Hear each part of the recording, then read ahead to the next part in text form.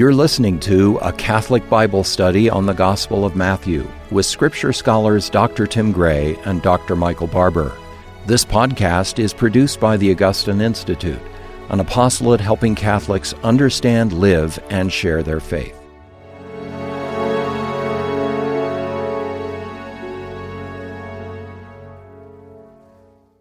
Welcome to Form Now. I'm Tim Gray, president of the Augustine Institute, and joining me is Dr. Michael Barber, who is a professor of Scripture here at the Augustine Institute, and we're going to continue our Bible study, our ongoing Bible study that we do each week, now on the Gospel of Matthew.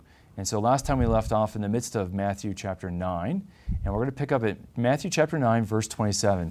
Feel free to grab a Bible so you can easily follow along with us. We'll mention what passage we're at, which is, of course, chapter 9, verse 27 right now, the healing of two blind men. And this comes in the section that we talked about before of Matthew chapters 8 and 9, where Jesus does 10 mighty deeds, what we would call miracles today. And these 10 mighty deeds express Jesus' authority. They show the kind of authority that Jesus has. So as we walk through these 10 mighty deeds, we keep seeing in different angles and views Jesus' authority illustrated and manifest for us. And of course, that's going to prepare us for the discourse that follows in Matthew chapter 10, where Jesus will give a teaching, but that teaching is based on the authority that he demonstrates in chapters 8 and 9. So we kind of move from narrative to discourse, or basically speech, and then again we'll get another narrative thread and then another speech. So Matthew's gospel is punctuated by that kind of two-step, narrative, discourse, or the simple word discourse simply means a speech, a long speech. And so now, Michael, let's just dive in. Jesus heals two blind men here in Matthew chapter 9, verse 27. You want to lead us off? Yes, let's take a look at verse 27. As Jesus passed on from there, two blind men followed him, crying aloud, "Have mercy on us, Son of David." Now, this is a really important note in Matthew's gospel. He's got this beautiful symphony, right? This beautiful orchestral theme of the fulfillment of the scriptures of Israel. And one of the major themes is, of course, Jesus as the new David. And we see that from the very first verse of the gospel. Jesus is Jesus Christ, the book of the genealogy, or the book of the Genesis of Jesus Christ, the son of David, the son of Abraham. Christ means Messiah. And we know that in the first century Jewish world, there were all kinds of hopes for the future, and different people had different expectations. It's not like all Jews believed the same thing, but one dominant strain was the hope for the coming of a future king from the line of David. All kings were anointed, and in Greek, the word for anointed one is Christos. So the term that comes to be used for Messiah is Christ. So Jesus Christ, the son of David. Now, what's interesting here is that the blind men cry out to him, "Have mercy on us." And when he entered the house, we read, the blind men came to him, and Jesus said to them, "Do you believe that I am able to do this?" And they said, "Yes, Lord."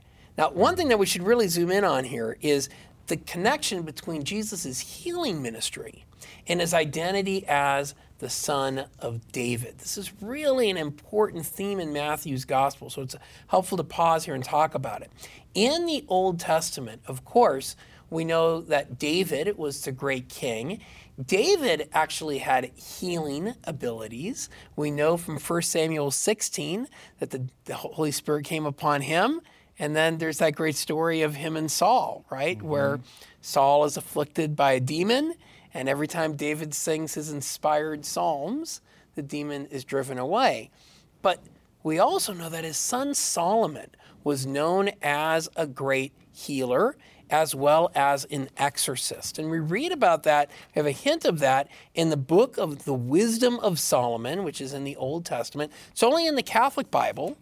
So, non-Catholics don't know about this book because, they don't have all of the books in the Bible. Catholics don't know about this book because, they don't know about all the books in the Bible too sometimes. It's in their Bible. They may not have read it. That's the problem.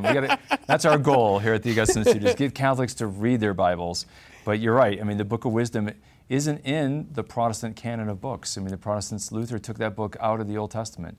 And so they really lose a treasure it's a beautiful book. It is. As well as the other 6 Deuterocanonical And books. there's this great line in Wisdom chapter 7, verse 17. It says, "For it is he who gave me unerring knowledge of what exists, to know the structure of the world, the activity of the elements."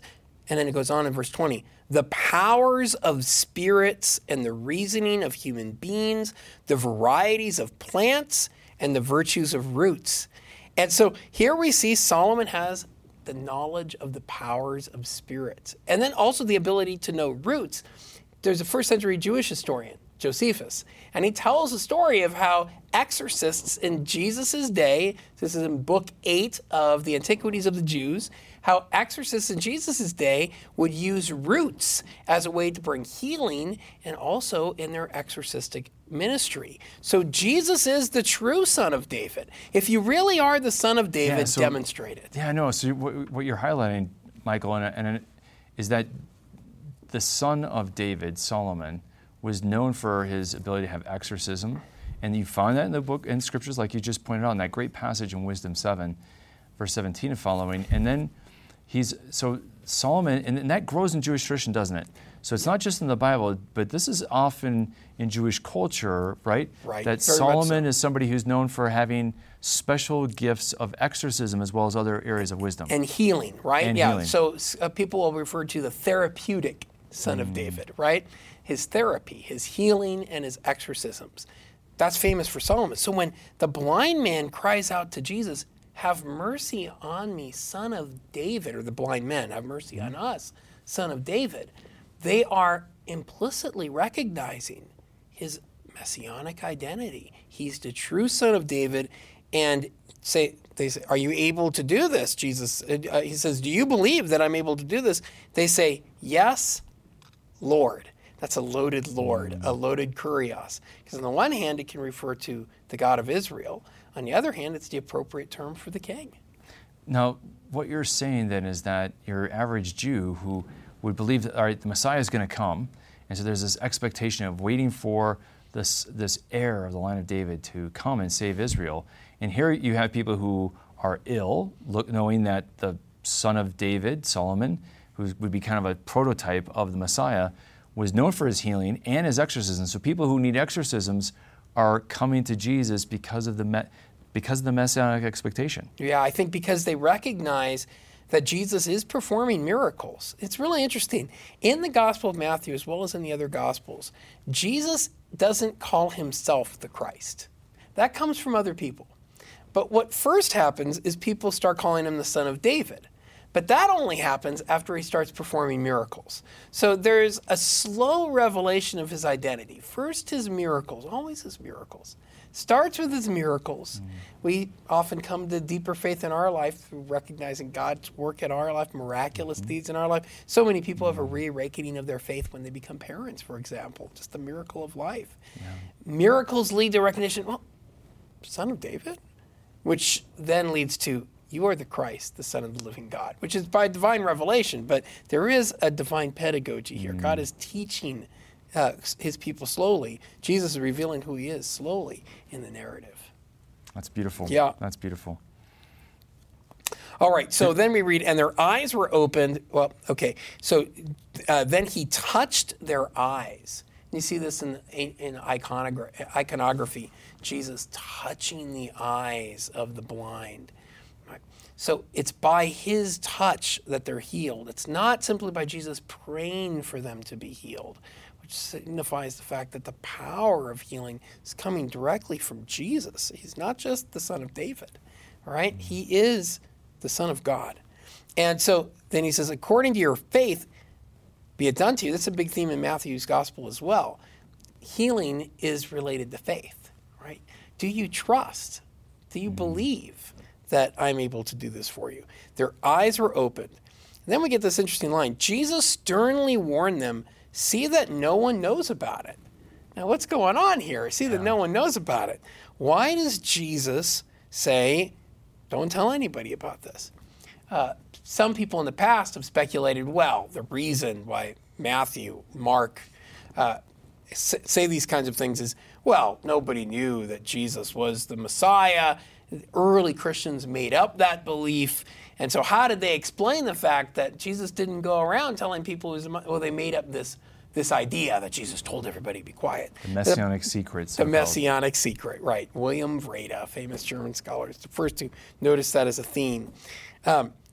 I love the next line. But they went away and spread his fame throughout all the districts. So it doesn't really work, right, to say, well, this whole idea of the Messianic secret, Jesus told people, don't tell people who I am. Jesus only did that because people didn't remember him talking about being the Messiah. Well, then, if you're making up a story like that, why then go on to say, but they went around, they told everybody this, right? So that doesn't really work with that narrative. Yeah. So anyway, we get then another healing, and before we dive into that, I just want to go back to that phrase in verse 29 because I think it's so powerful for us, all of us spiritually, where Jesus says, "According to your faith, let it be done unto you." Right?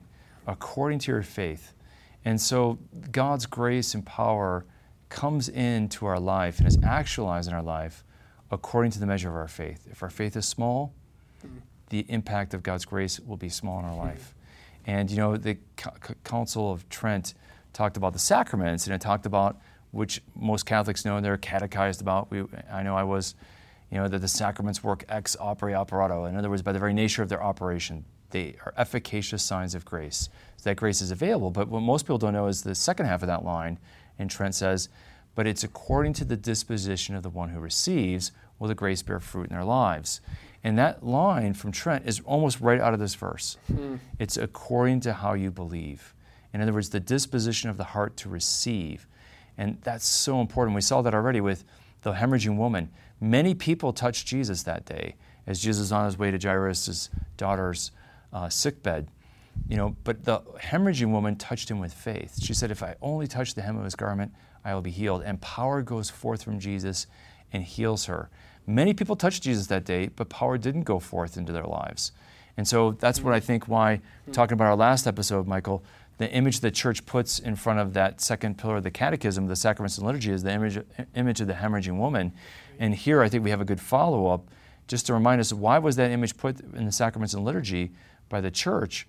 The church is reminding us that the graces in the sacraments are present, but whether they bear fruit in your life depends on your receptivity, your heart being receptive to the grace of Christ. So it's so important for us to reflect on. We want to be receptive to that grace. Wonderful. And that is a sign of his mercy. Why is it that they have that faith? To have mercy on a son of David is a sign of his great love for us. And of course, every time we celebrate the Eucharist, we use that expression, Lord, have mercy. And so what happens, as you say, what happens in the sacraments, what happens in the Eucharist is illuminated for us in these stories. We see here that Jesus is able to open the eyes of the blind, and many people are not able to see what is present when we celebrate the Eucharist. It takes eyes of faith to recognize that it's not just bread and wine that's before us, but the Son of David. And so this miracle is perfectly suited for the Eucharistic celebration. I just want to highlight what you just said because it's so beautiful and important that for people to think about at home that, we say the words of these two blind beggars begging Jesus, Lord, have mercy. So think of the Kyrie eleison. If you've ever sung that, we begin the Mass with that threefold, Lord, have mercy, Christ, have mercy, Lord, have mercy.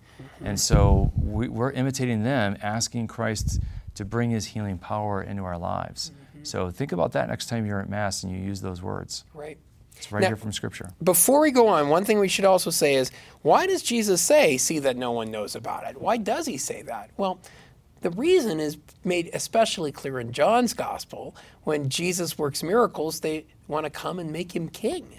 Jesus is the Messiah, but he's not king in the way David was. His kingdom is not of this world. And so there is a truth to the fact that Jesus is a bit reticent to identify himself explicitly in messianic terms because he understands that for a lot of people in his day, not for all, but for many of them, the Messiah was a military figure, right? And of course, once it's especially clear that Jesus is taking on the role of the Son of David. We especially see that in the triumphal entry. not long after that, Jesus is arrested and crucified as King of the Jews. He's not ready to have his ministry come to an end just yet. That's such an important point you make, Michael, because I think a lot of people are like, why doesn't Jesus, if he came to reveal himself, why doesn't he just, why do people have to ask him, are you the Messiah? Are you he who is to come? And he gives cryptic answers. Why doesn't he just say, rather than I'm just simply the Son of Man, which can have all kinds of different levels of meaning, why isn't Jesus just blatantly saying, hey, I'm the Messiah, believe in me? And it's because Messiah, we think of Messiah as a religious title, but people don't realize and appreciate that that's a political title, right? To be the Christ, as you said, Christos in Greek means to be an anointed one. And the one who's anointed is king.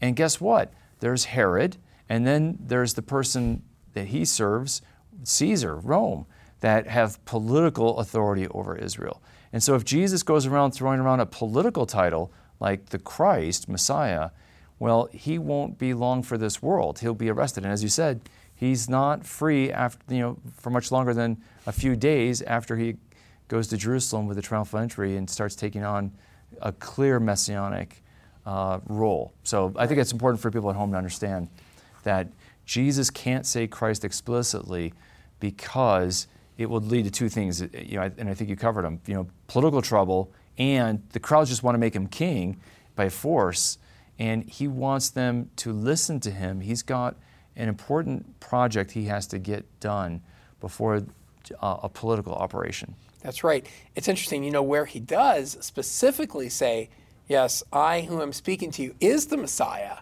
Yeah, it's in Samaria. It's not in Israel. He's not worried about the Samaritans making him king. Right. He's not worried about Samaritans making a Jewish man king. You find that story if you're interested in John chapter 4. Yep. But the exception that proves the rule. That's a great point. That's right. Yep. Yeah. All right. So we go on then. As they were going away, behold, this is now in Matthew 9:32 and following. As they were going away, behold, a demon-oppressed man who was mute was brought to him. And when the demon had been cast out, the mute man spoke. Literally cast out, ekbalo, throw out, right? He really casts them out. And when the demon had been cast out, the mute man spoke, and the crowds marveled, saying, never was anything like this seen to Israel. And then we get a key line. The Pharisees say, he casts out demons by the prince of demons. So rather than recognizing, whoa, what the crowds do, right? There is something remarkable going on here. Instead, they refuse to acknowledge God's work that's taking place in Jesus. And instead, not only do they not attribute miraculous work to God, instead, what do? They attribute that work to Satan. This is what Jesus will go on to describe in terms of the unforgivable sin, blasphemy against the Holy Spirit. But we're getting ahead of ourselves. Yeah, but take note, because we're going to come back to this in Matthew chapter 12. That's right. And we're going to see where Jesus is going to use an apologetic at why it would be ludicrous for Satan to be turning against Satan, for the demons to be turning. And the tragic thing for me is that the demons don't fight themselves. They're never divided.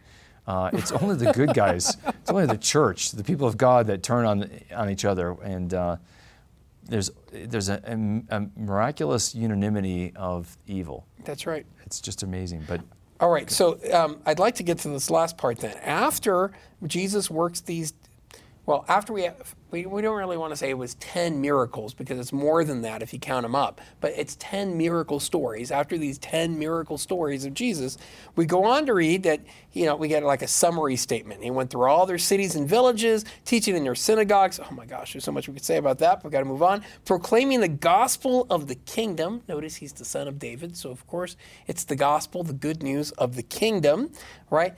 Healing every disease and infirmity. He saw the crowds. He had compassion for them because they were harassed and helpless, like sheep without a shepherd. And I want to get into this sheep image. This is going to be important, but just to stop, like what you said is so important for people to realize, because I think people don't realize that Christ is a political title, that to be a Messiah or Christ is a royal title of kingship. And then if you look at his message, it's about the kingdom. And so Jesus is the king, and his message is all about the kingdom. Mm-hmm. And you can't separate Christ from the kingdom. It's so important. It's worth, because we've got time here for the end of Matthew 9, I'll just tell a story of a friend of my wife's called me one day and said her brother had been surfing the internet and come across an anti-Catholic website, and he was now going to leave the church. And would I talk to him? So I said, sure, I'm happy to talk with him. So I called him up. He said, oh, my sister's worried. It's just the church I don't believe in anymore. I still believe in Jesus. I said, well, good. Well, would you be willing to talk about this? I know you've been researching, doing some studies. I'd love to hear what you've learned and share some things that I've learned. And he's like, oh, sure, that'll make my sister feel better. So I remember we went out to this Olive Garden for dinner and his fiance. And his fiance was an RCA to become Catholic because she was about to get married to him. And he had convinced her that it got her all confused, like, oh no, we don't need this Catholic thing. We don't need to be married in the church. So so his fiance came with him, and so I sat down with him, and he's like, look, I still believe in Jesus. It's just the church I don't believe in. And I said, in my mind, I'm thinking, the church is not like a side order of fries. You got the main entree, and I don't need the church. But I had to show that to him. So I said, well, what's the main thing Jesus spoke about? What was his primary message, his primary teaching? And he thought about that, and he said what I thought he would say. He said, well, love. And I'm like, no, give me an example of a parable he compares to love. He's like, well, yeah, there's not any parables that talk about love. Now, I said, not that love's not important, and love is terribly important for Jesus, but it's not the focus of his teaching. There's another focus. And he said, well, what's the focus of his teaching? I said, well, almost all of his parables are about one thing, the kingdom of God. And so the kingdom of God is really important for Jesus. In fact, he's king, and he goes around talking about a kingdom. And it was an aha moment for him and his wife. And eventually, they got married in the church. And so we got him back on track. And I remember when I moved to Colorado, we worked with a small mortgage company, and wonderful man, and he was a fallen away Catholic. And so I found out he was a fallen away Catholic, and so we had a conversation that went for 20 minutes, 30 minutes, an hour, 2 hours plus. And he had grown up in New Orleans. He said, look, I went to Catholic schools my whole life. But tell me this, all my evangelical friends tell me this, isn't Jesus enough? Why do I have to have the church? Isn't Jesus enough? Now, I said, that's a great question. Now, of course, it's a structured question because you're going to say, Jesus isn't enough or Jesus is enough. Mm-hmm. And that either way you answer that question, the church doesn't seem to be very important. And so what I said to him, I said, let me ask you a question, which I learned from an ancient rabbi, to answer a question with a question, that Jesus would do that, right? I said, tell me this, can you say you're really loyal to a king? If you tell him, I'm loyal to you as my king, it's just your kingdom I want nothing to do with. I don't care for your kingdom. In fact, I don't like your kingdom. I want nothing to do with your kingdom, but I love you as king. Can you do that? Could you say that you're a loyal subject of the king and not care about his kingdom? And he said, oh my gosh, it's like, he put his hands on his head, Michael, he's like I was giving him a headache. And he said, I've never heard it that way before. Yeah. And I said, well, it's time you do. And it's time we Catholics understand that Christ is a king and the church is his kingdom. And you can't have a king without a kingdom. And you can't have a Christ without a church. That's so important for people to get their minds around. That is so important. Well, we'll talk about that more when we get to Matthew 13, but just to kind of, as a preview, right? In Matthew 13, we read about how there is, for example, the parable of the wheat and the tares, or the wheat and the weeds. And at the end, Jesus says that the Son of Man will send his angels, and they will gather out of his kingdom all causes of sin and all lawbreakers. What's he talking about there? Well, we hear the kingdom of heaven. You might immediately think he's just talking about the heavenly Jerusalem. But that can't be what he's talking about, because you don't have evildoers, you don't have sinners up in heaven. And at the end of time, the Son of Man's going to, all right, who broke in the last, 500 years or whatever? No. Obviously, the kingdom there has to have a meaning other than the heavenly realm, right, that's beyond earth. Here, Jesus is talking about the kingdom that's somehow present in the world. And as we'll explain later as we get into the Bible study, that's especially identified with in Matthew's gospel with the church. Peter's given the keys of the kingdom of heaven in the moment Jesus talks about founding the church. So we'll draw on that much more. We'll just say something here, and then we'll preview it, and we'll come back when we talk about Matthew 10 next time. At the end of Matthew 9, we read that Jesus said that the people were like sheep without a shepherd. And then he goes on to talk about how the harvest is plentiful and the laborers are few. So he's mixing his metaphors there, right? There's sheep and there's harvest. And next time we'll come back and we'll look at how these two themes get played out in the Gospel of Matthew chapter 10, where Jesus now moves from his many mighty works to now going on to send out the apostles to do mighty works like he has. Yeah, they're going to exercise the kind of authority he's been exercising, and we'll know by which, because he's going to give his authority to them, and now we know what kind of authority, because we've witnessed it in chapters 8 and 9. So word and deed, they go together so beautifully. They most certainly do, right? And, we could just say here, at the end of this chapter, and we'll talk about this more next time, he had compassion for them because they were harassed and helpless like sheep without a shepherd. Here we have an echo of a great prophecy from the Old Testament taken from the book of Ezekiel. And just as a little preview, right? Ezekiel is a prophet who's announcing the coming destruction of Jerusalem. Why? Because he explains the leaders have been blind. The leaders have become corrupt. Sound familiar? Do you know any prophets who announced the coming of the destruction of Jerusalem? Jesus does that. And as we just saw in the chapter, immediately ahead of that verse, we saw that the authorities, the religious authorities, in this case the Pharisees, believe Jesus is in cahoots with the devil. That's exactly right. Yeah. So we'll come back and we'll talk more about Ezekiel 34 next time and how that gets played out in Matthew 9 and 10.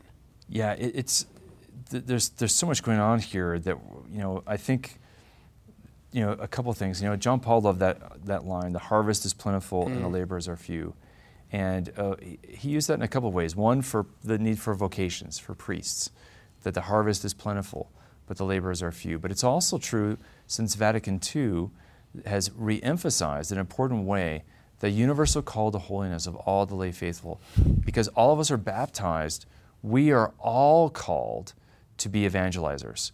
And if I just go back, it's worth a look back at the Sermon on the Mount, where Jesus says, and he calls not just the 12, that is the apostles, but he calls the crowds, and he says, "You are the light of the world. You are the salt of the earth." And he's saying that not just to the 12, not just the apostolic orders of the priests and bishops, but he's saying it to all who are gathered, all who would be his disciples. And so if we're going to be a disciple of Christ, we're called to be the bearers of light and salt. Salt to keep the world and the church from being corrupt, and light so that the world can know the truth about God. And so it's so important here when we hear Jesus say, the harvest is plentiful, but the laborers are few. We, all the laity, are to be the laborers. And so what's the harvest? It could be your neighbor next door. It could be your neighbor across the street. It could be a coworker. It could be a nephew or a cousin or an aunt or an uncle, right? It could be a family member. It could be a spouse. It could be a child. So what we have to realize is that the harvest is plentiful, as God says, and what is required is not the harvest, it's the harvesters. It's the people who would plant the seeds and be the light and to give the invitation of evangelization. And that's what we have to do. And that's so important. And that's what Jesus is going to commission the apostles to do in a very special way. But all of us are called to do that. All of us are called to be that light and that salt. That's so important. And that's just kind of getting back to the heart of the mission of the Augustine Institute, Michael, that I know you and I are passionate about, and that is our whole mission here is to help Catholics understand, live, and share their faith. And if they don't understand it, we're not going to live it. And if we don't live it, we're not going to want to share it. And so it's so important for the laity to share the faith. Otherwise, there's no effective evangelization. The clergy alone cannot evangelize the world. They're, in a sense, the officer corps. And who's the rank and file soldiers and sailors? It's us, the laity.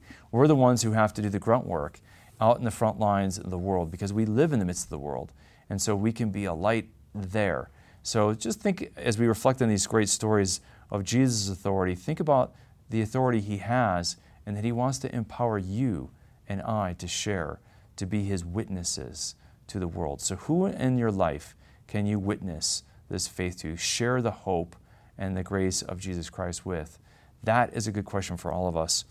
I want to just prepare us for next time. We're going to pick up with Matthew chapter 10. So get a chance to read that. Also, Michael made a great suggestion, and that was really a key backdrop for understanding Matthew 10 in depth, is going to be the prophet Ezekiel, especially Ezekiel chapter 34. And I might throw in Jeremiah 23, I think it is, where Jeremiah has a similar discourse about shepherds.